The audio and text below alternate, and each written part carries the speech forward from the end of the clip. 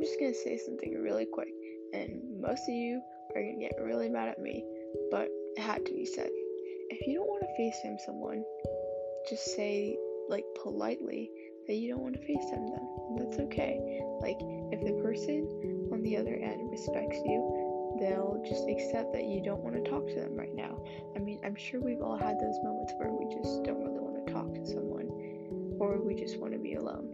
And if they respect you,